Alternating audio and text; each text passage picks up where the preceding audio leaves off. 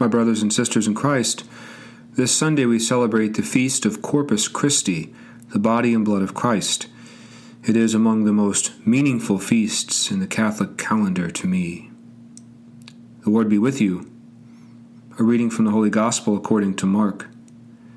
On the first day of the feast of unleavened bread, when they sacrificed the Passover lamb, Jesus' disciples said to him, "Where do you want us to go and prepare for you to eat the Passover?"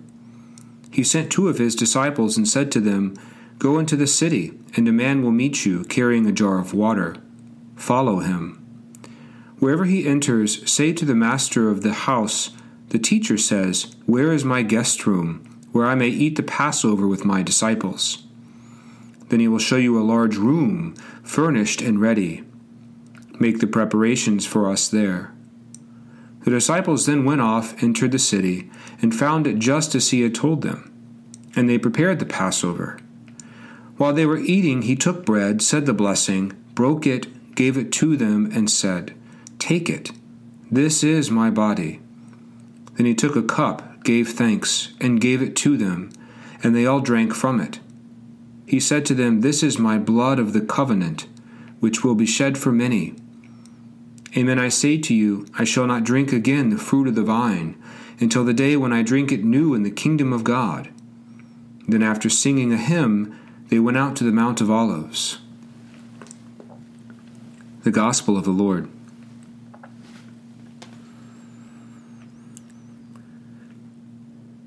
I converted to Catholicism during my second year in college.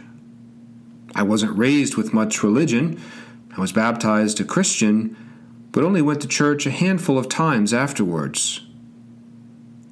I remember soul-searching as a teenager, though, asking some of life's bigger questions. Is there a God? Why is there evil? Why are so many born into poverty and violence and domestic violence homes? If God exists, does he know me? Does he have a plan for my life?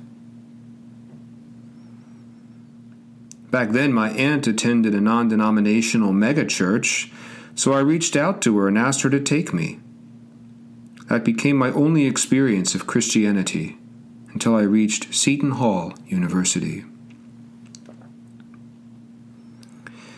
In college, I went to Mass for 100 Sundays, often sitting in the last pew, wondering what all of these Catholic gestures meant. Why was there so much sitting, standing, kneeling, and responding? It seemed strange to me. Then there was the Eucharist. I remember clearly saying to myself, that's either Jesus or it's not. But if it is,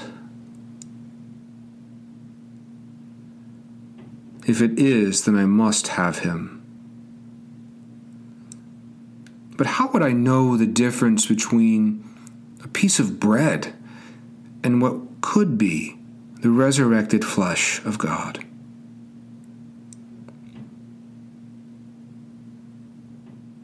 I started reading the Bible from cover to cover. All the miracles Jesus performed, from the multiplication of the loaves to the raising of Lazarus from the dead, pointed towards this pivotal moment. If the Lord could turn water into wine, then why could he not turn wine into his precious blood? After all, the focus of Jesus' ministry was healing people. It only makes sense that on the last night of his life on earth, he'd want to give us the only thing he had left: his body, his blood.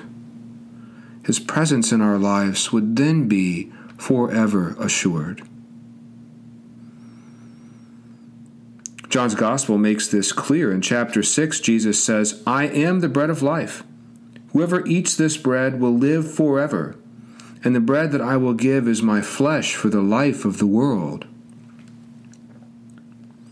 Now, dictionaries have been written over the centuries explaining why we believe this, why the Eucharist is the promised presence of Christ.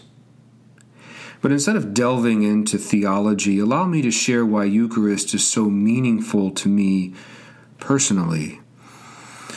and perhaps why it may be so meaningful to you.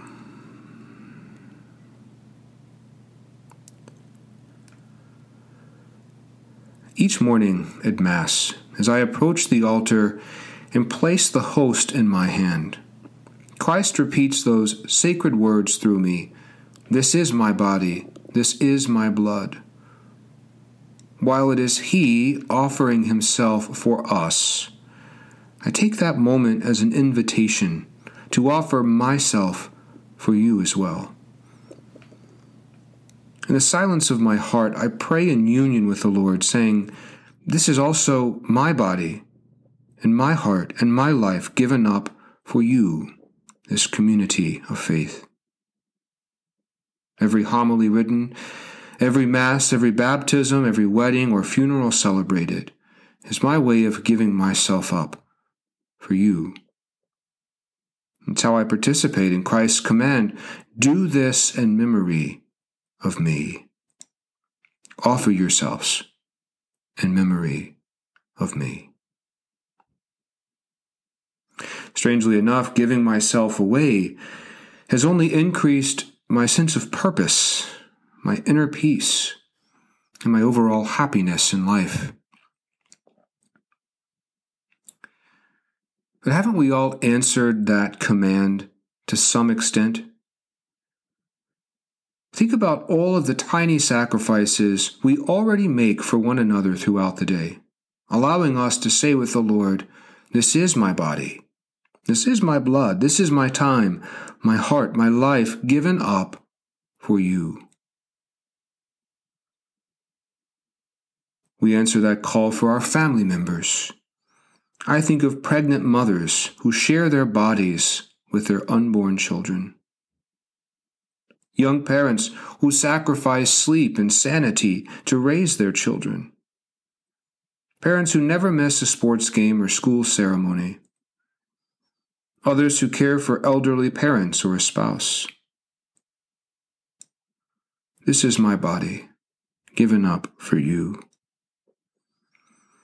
We answer the call within our community. Think of the volunteers who run our parish soup kitchen, those who stand at the door and greet, those who teach in our CCD summer program or year-round, those who serve on staff, and those who are helping to rebuild our parish ministries.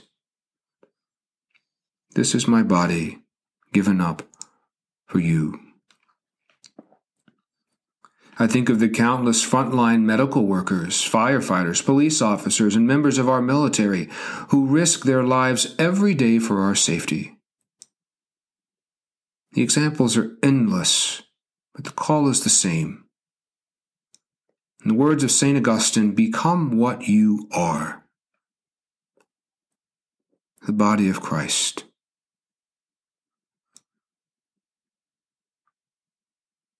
In what ways do you and I answer the call to become like Christ, broken bread, offering ourselves for the good of other people?